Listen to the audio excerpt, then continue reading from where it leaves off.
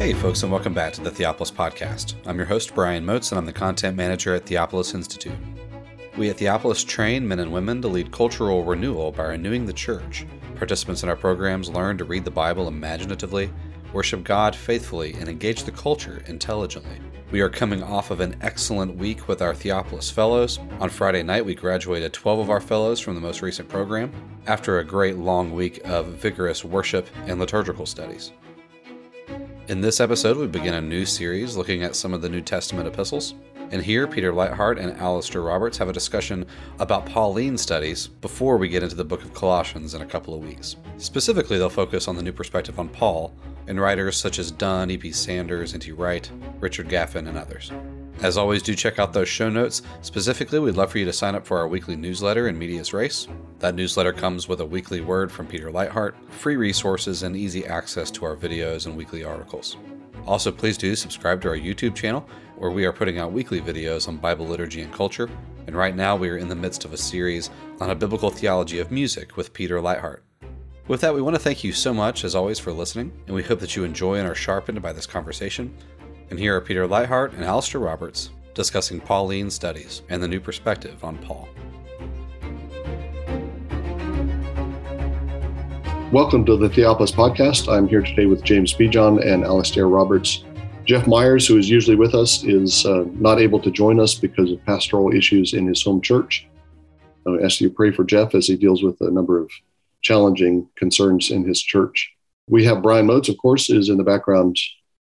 We are beginning a new series today. For the next number of months, we're going to be dealing mainly with New Testament epistles. Eventually, we're going to get to the Epistle of James. Jeff Myers has just finished a commentary on the Epistle of James after working on James for many years, and we're very much looking forward to that commentary. In a recent podcast, Jeff described a little bit about what he was doing in that commentary that's different from other commentaries on James. So we'll eventually get to that, but before we do, we're going to look at a Pauline epistle. We're going to spend the next couple of months going through the epistle to the Colossians. It's a short epistle, but it's dense, as all of Paul's writings are, so this will occupy us for some time. And in order to introduce that, before we get to the text of Colossians per se, we want to spend a little time in this episode talking about Pauline studies and Paul's theology and Paul's letters and so on, just as a general topic. And then we'll do an introductory podcast episode on Colossians and the problems surrounding Colossians in the next episode. But today we're talking about Pauline studies. And of course, when Pauline studies come up in contemporary discussions, the so-called new perspective on Paul often comes into play. And I'll just start out talking a little bit about that. There are other movements, more recent movements in Pauline studies that we might want to touch on. But this is the one that has gotten the most play and the most has been the most controversial. Although described by the name New Perspective on Paul, it's a misnomer now in a couple of ways. It's more like a middle-aged perspective on Paul because it started with E.P. Sanders' books, which were published in the late 70s. Many of the people who are engaging in Pauline studies today weren't even alive when those first books were published. And it really, I think, it's helpful to think about the new perspective on Paul as fundamentally a new perspective on first century Judaism. The views of Paul that are expressed by people associated with this movement and this scholarly enterprise, the views are quite diverse. They're not all in the same position. E.P. Sanders has particular understanding of what Paul is actually teaching. N.T. Wright has his own understanding, which is different from Sanders, and he's critical of Sanders. James Dunn has his own different perspective on Paul. Richard Hayes is kind of associated with the new perspective, but kind of not. So there's a variety of different positions about what Paul's theology is about that are all working within the paradigm of the new perspective.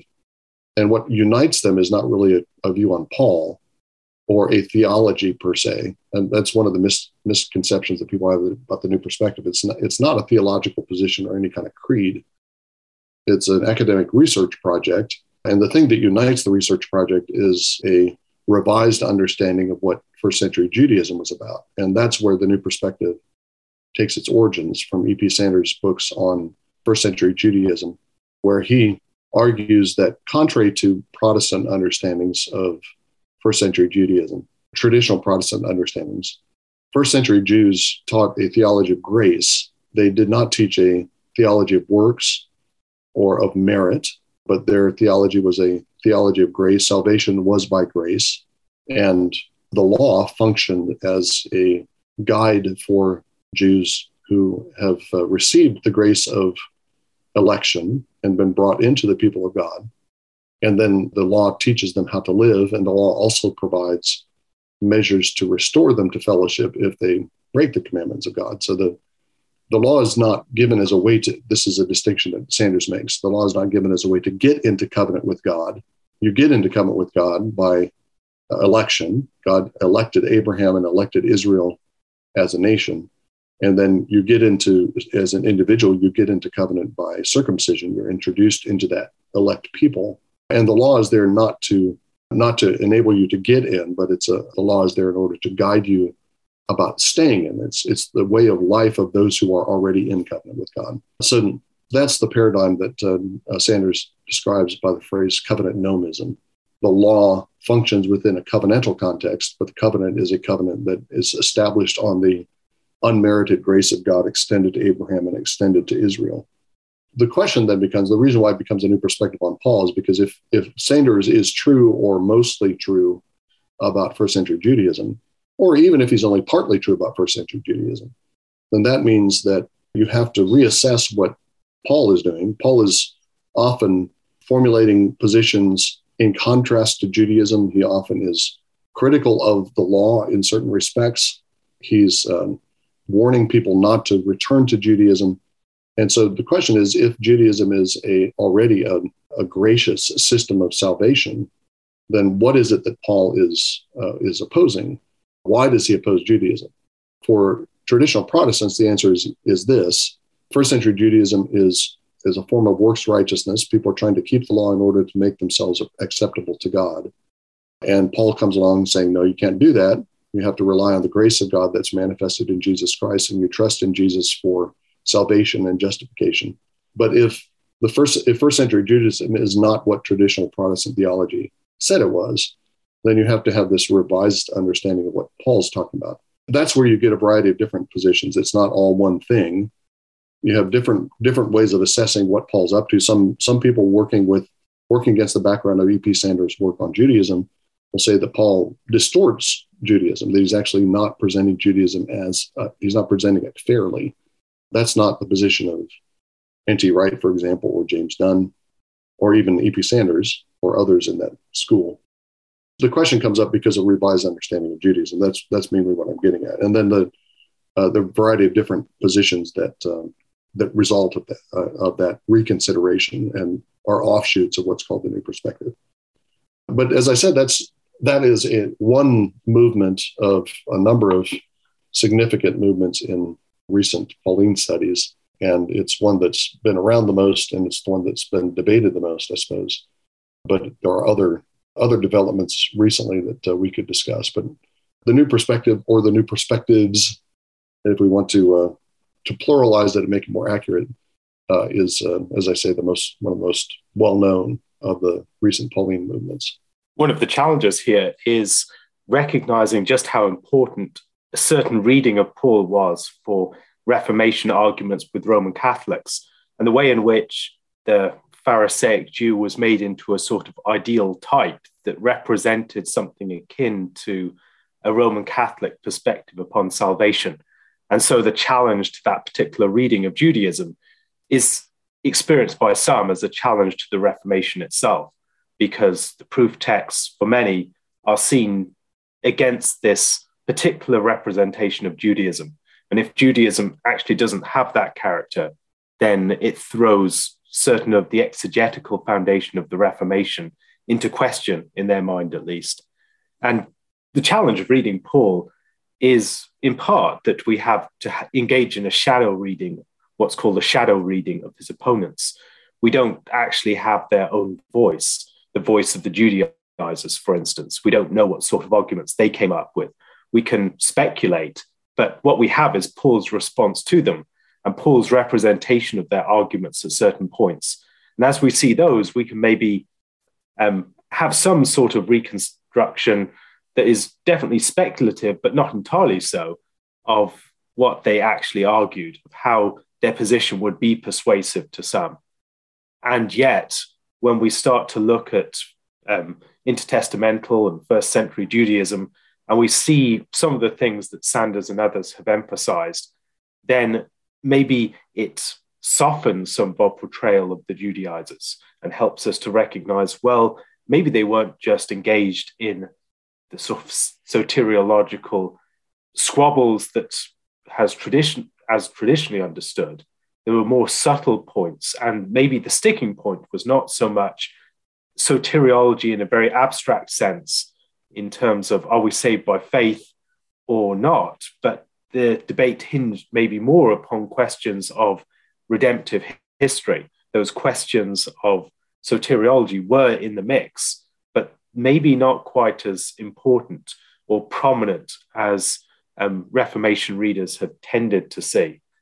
And that challenge is one that has implications for our actual reading of the text.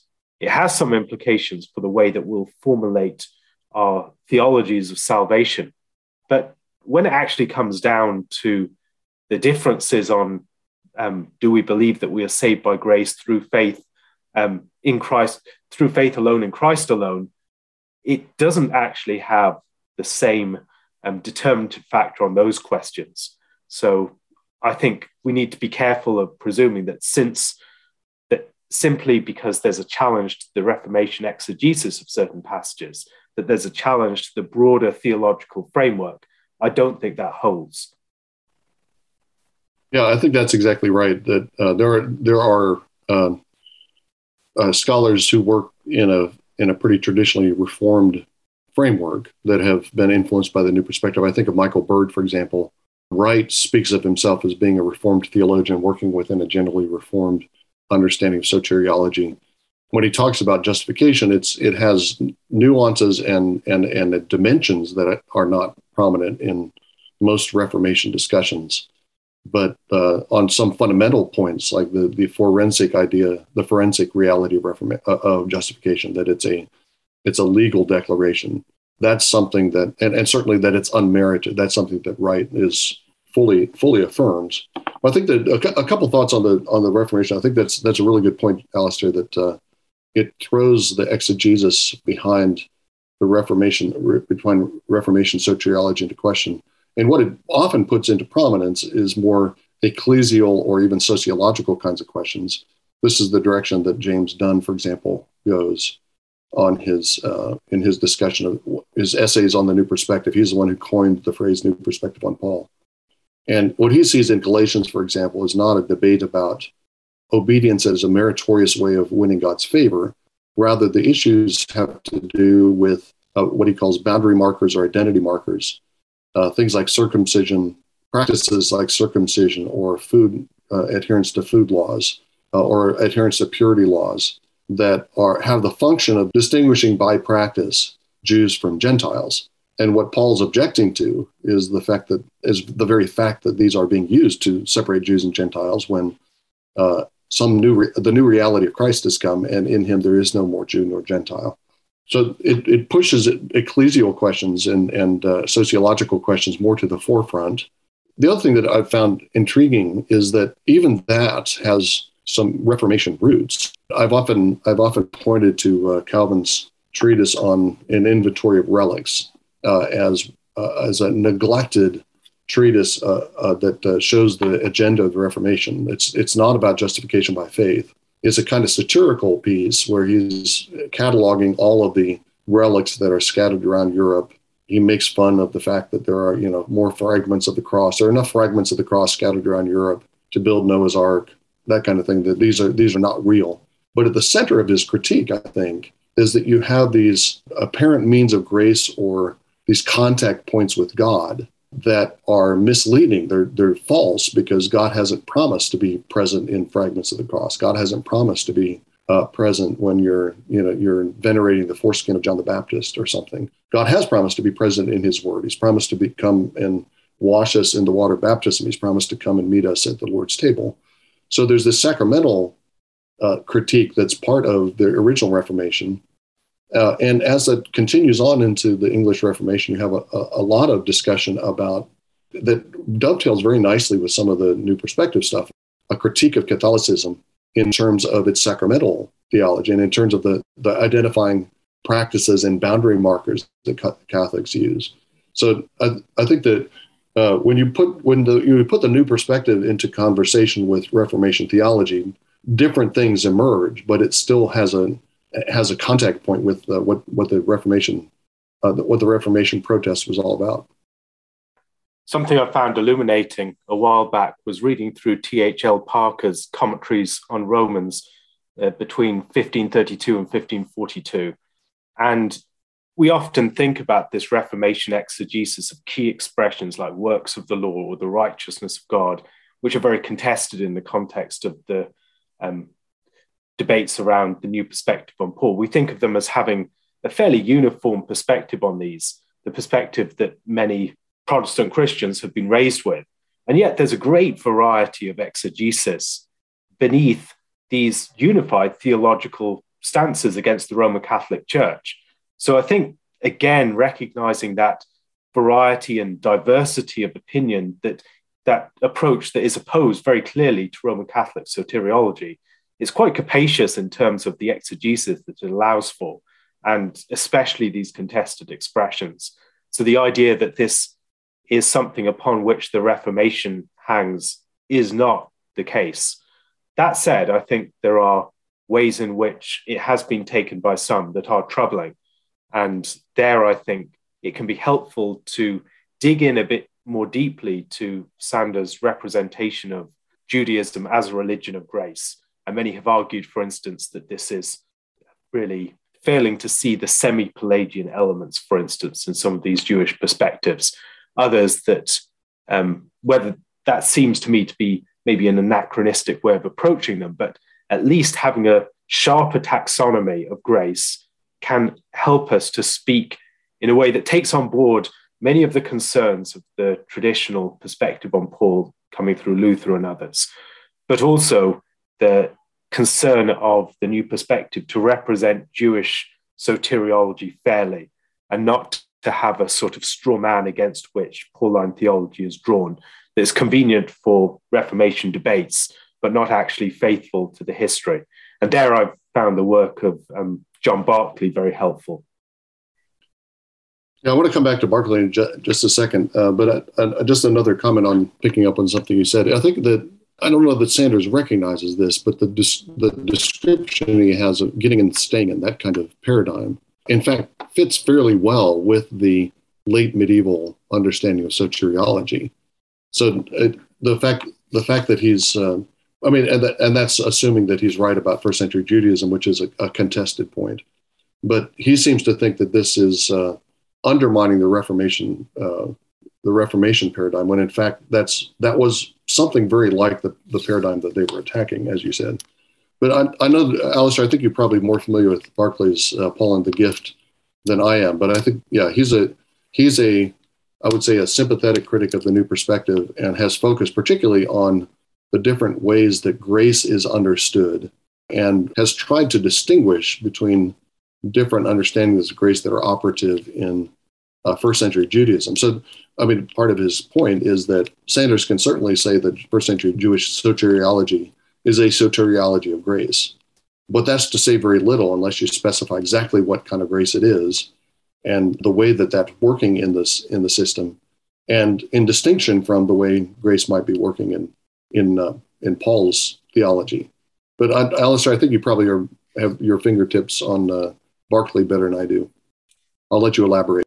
Yes, Barclay tries to have a taxonomy of grace. So he has what he calls 6 perfections of the gift or grace. The first one is superabundance, the fact that grace is lavish, it has a supreme scale, and it's permanent, it's liberal. Think about the second, the singularity of the gift. That's seen as the fact that the giver is purely benevolent towards the one to whom they give. The third is priority. The gift is given before any recipient's initiative. It's not anything that we've done to initiate the gift of God to us. Then incongruity, the fact that the gift is given without any regard to the worth of the person to whom it's given. You're not giving to those who are deserving. The fifth is efficacy, that the gift has the impact that it's designed to have upon the nature and agency of the person who receives it. And then non-circularity, the fact that the gift is not caught up into an ongoing cycle of reciprocity. Now, he presents these different, what he calls perfections of the gift. The point is not that every theology of grace must hold to all of these things. Most theologies of grace will not actually hold to each one of these points. For instance, the idea that we must have singularity and superabundance for some might lead to an understanding of universalism, that God must, because of the virtue of being purely benevolent, give the gift of salvation to every single person. And that's clearly not the case. So a theology of grace, to be a theology of grace in some respect, does not need to hold every single one of these. And he argues, even in the case of Paul, that he doesn't hold every single one of these. But the point on which he argues that Pauline theology stands and falls is incongruity. So the gift of God's grace is given without regard to the worth of those to whom it is given. And he gives a taxonomy, this taxonomy of grace, and applies it to these different theologies of grace within Judaism, within Christianity, and shows that many of them compromise on that point of incongruity. And so to say that Pauline theology is a theology of grace, these intertestamental Jewish theologies are theologies of grace, is to miss the actual point upon which they are divided, the point that Paul really cared about, the grace that those other theologies spoke of, a grace that did not take incongruity seriously, the fact that God gives salvation to the ungodly. If they don't take that point seriously, then to his mind, they're not theories of grace at all. They're theories of something that's quite other than the grace of God in the gospel. And for that reason, I think we have a better way of getting to grips with those elements that do seem gracious and maybe capture some aspect of the biblical teaching while still missing a central element, and an element upon which the Pauline gospel can stand and fall. And in the process, I think he's also able to show why Luther and Calvin and others in their arguments about grace were maintaining something that is crucially important, while still recognizing that the theologies of the intertestamental Second Temple Judaism approaches that are dealt with Sanders and others are not as they've been caricatured to be. But nonetheless, they're still positions with which Paul would have very clear and intense disagreement. Yeah, I want to highlight one thing that you said there, and that is that for Barclay, these different understandings of grace don't entail one another. So the fact that you emphasize the priority of grace, which again, if Sanders is right about Judaism, first century Judaism does emphasize the priority of grace, because you get in by grace and you stand by obedience to the law. But that does not entail the incongruity of grace. These are distinct facets or understandings of grace that don't mutually entail one another. So yeah, that taxonomy and those kinds of distinctions are really helpful for trying to assess what Sanders was saying in the different forms of the new perspective that come up afterwards. In the work I've done on Paul over the years, I've actually found a lot of stimulating material in the work of J. Lewis Martin and disciples that come from J. Lewis Martin. And Martin's work emphasizes the apocalyptic character of the gospel. And it has this, like the new perspective, it has this kind of sociological or ecclesial foreground, sociology and ecclesiology. I think a lot of that probably goes back to Christopher Stendel's famous essay on Paul and the introspective conscience of the West, where he says that for Paul, the central question is not that he's got an anguished conscience as Luther had that he's trying to salve. That's not the question that's on Paul's mind. In fact, Stendhal says that that Paul rather has a strong conscience. What plagues him is the the Jew-Gentile relation. It's this ecclesial question, the sociological / ecclesial question that dominates Paul's letters. And the apocalyptic emphasis that Martin has brings that out in particular ways. And he focuses, for example, he's written a lot on Galatians, focuses on the antinomies that organized and the binaries that organized the ancient world. Like Jew-Gentile is a fundamental binary that organized the world, at least for Jews. That distinction was maintained. The gospel overrides that, and so you have this new thing coming into play. And it's not that the gospel brings some kind of new spiritual experience. It's bringing in, objectively speaking, it's bringing in a new kind of political and cultural world. And in Martin's view, that is at the center of what justification is about. In fact, he translates dikaiao, justify, and the various cognates in Paul's letters, not as justify, but as rectify. What God is doing is not merely bringing us back into good fellowship with him, so we stand righteous before him, but he's rectifying his world that has been divided up and fragmented by these different binaries. And this will come up in Colossians when we get to talking about the elementary principles of the world. But for Martin, the elementary principles of the world have to do with these binaries. This is the basic structures of the world that are now overcome and revised in the gospel. And Martin is not saying that there are no antinomies or binaries under the gospel. One of his essays is about apocalyptic antinomies, that the gospel introduces new kinds of divisions, even while it overrides these old divisions. And I found that in the work that I did on Galatians in Delivered from the Elements of the World, I found Martin's work really helpful for seeing that dimension, what's going on in Galatians in particular.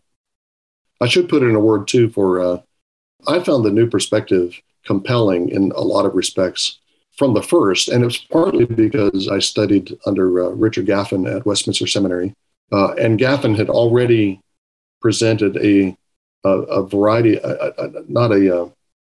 It's not a new perspective understanding of Paul, but he had a reformation of the Reformed version of Paul that had its roots back in, I think its roots all the way back to Calvin. It has its roots in John Murray more recently.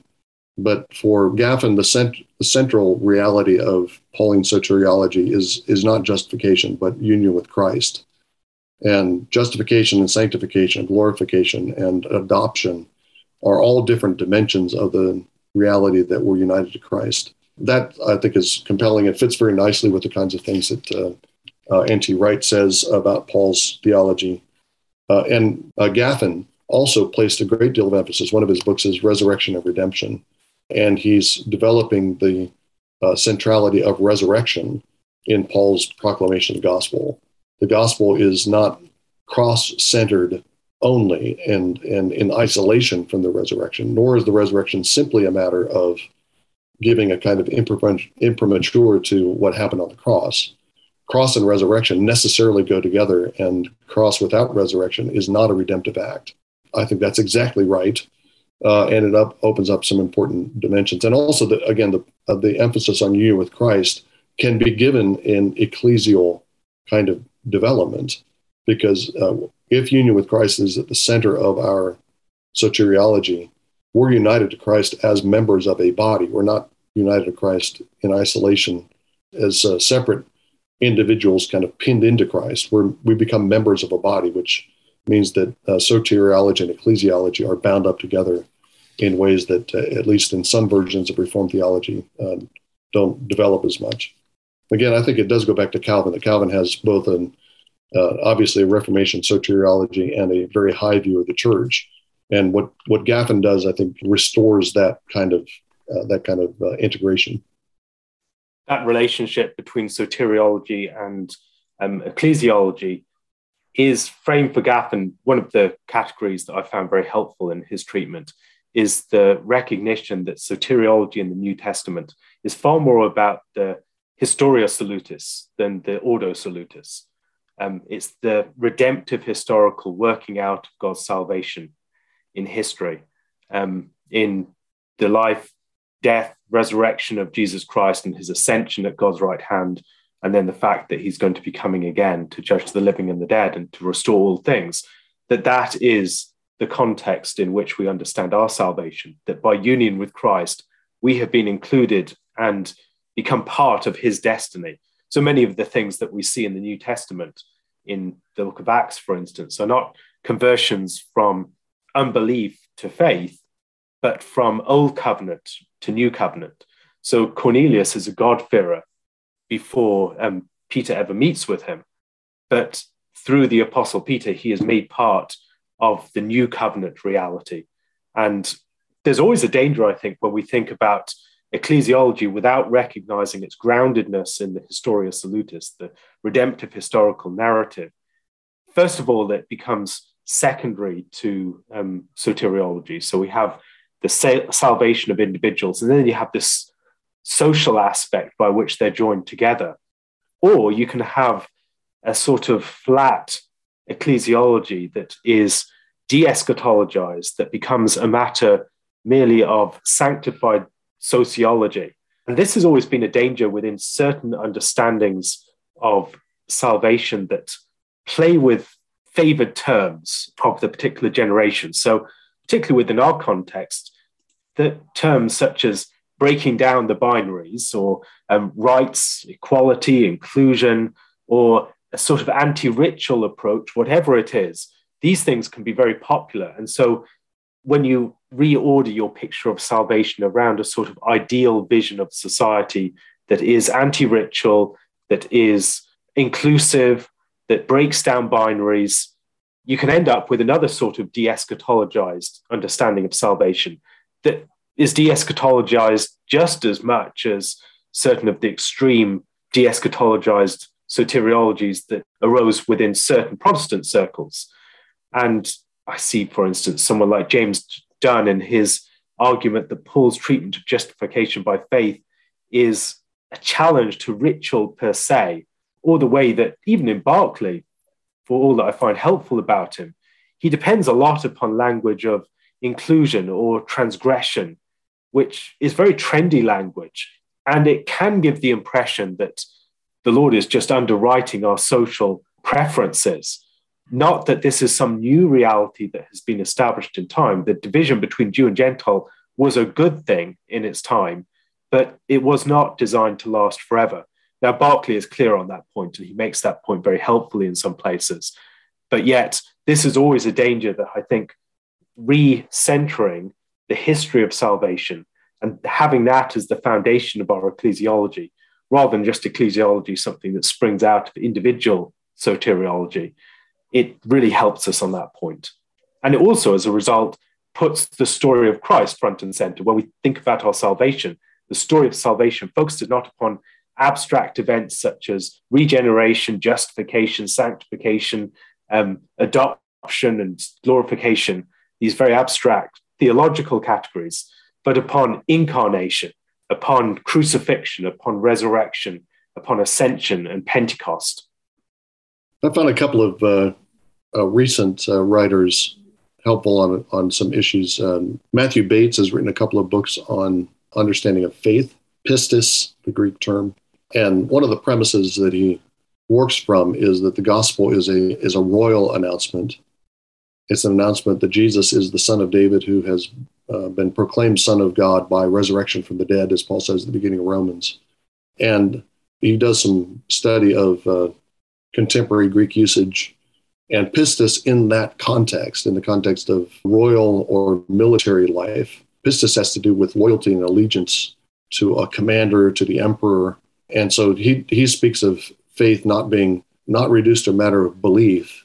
Virtually everyone agrees with that, nor just a matter of trust, but something that has this fuller connotation of allegiance. To have faith in Jesus is to take Jesus' side in his mission, in his war against the idols, to take Jesus' side in life. Joshua Jipp has a book on Christ as King, which develops the same understanding of Paul's gospel as a royal announcement. And both of those, I think, I found Bates's work really helpful for filling out an understanding of faith that doesn't just reduce it to belief, but again puts it in that royal context.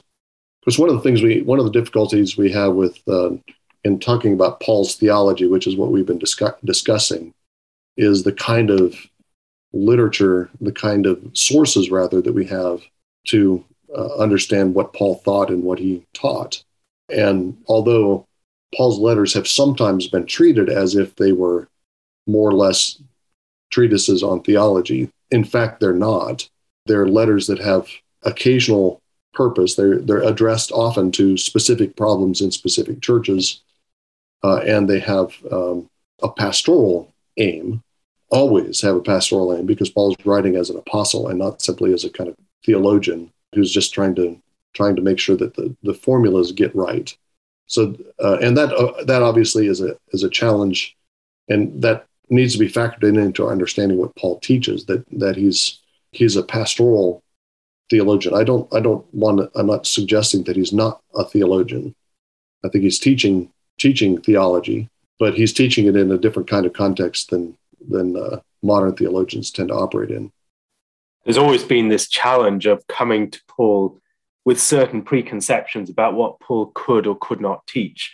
And many of the questions that people have about which Pauline or so-called Pauline epistles should we accept as actually Pauline have been determined by these preconceptions about Pauline ecclesiology, for instance, that Paul obviously can't hold the high ecclesiology that we find in some of his letters or the letters attributed to him. So obviously we must chop off those letters and focus just upon those letters within which we find a lower ecclesiology. And thinking about these questions, it's important to recognize just how much what seem to be the assured results of Pauline scholarship on the matter have been predetermined by a lot of preconceptions about the sorts of things that Paul could or could not teach. So the more that we start to recognize the breadth of Pauline theology and its richness and variegation, the more we'll actually find that we can welcome certain texts and integrate them into the very heart of our understanding of Pauline theology without feeling the same jarring tensions that certainly liberal Protestants have felt in the past. That tension is one that I've found relieved in part by new perspective on Paul approaches, which help us to recognize just how important ecclesiology, for instance, is, without just collapsing it into a mere sociology. This is salvation is worked out in the formation of a new body of people in Christ. And once that's recognized, many formerly disputed letters of Paul actually start to fit into the larger corpus quite neatly. Thank you again for enjoying this episode of the Theopolis Podcast. For more information and for more content from Theopolis, you can check us out online at theopolisinstitute.com. We release new articles every Tuesday and Thursday on our blog, so you'll want to make sure to look out for those. You can also find us on Twitter at _Theopolis and on Facebook if you just search for our name. If you've been helped, sharpened, and encouraged by this podcast, we'd really love it if you would go to iTunes and leave us a review.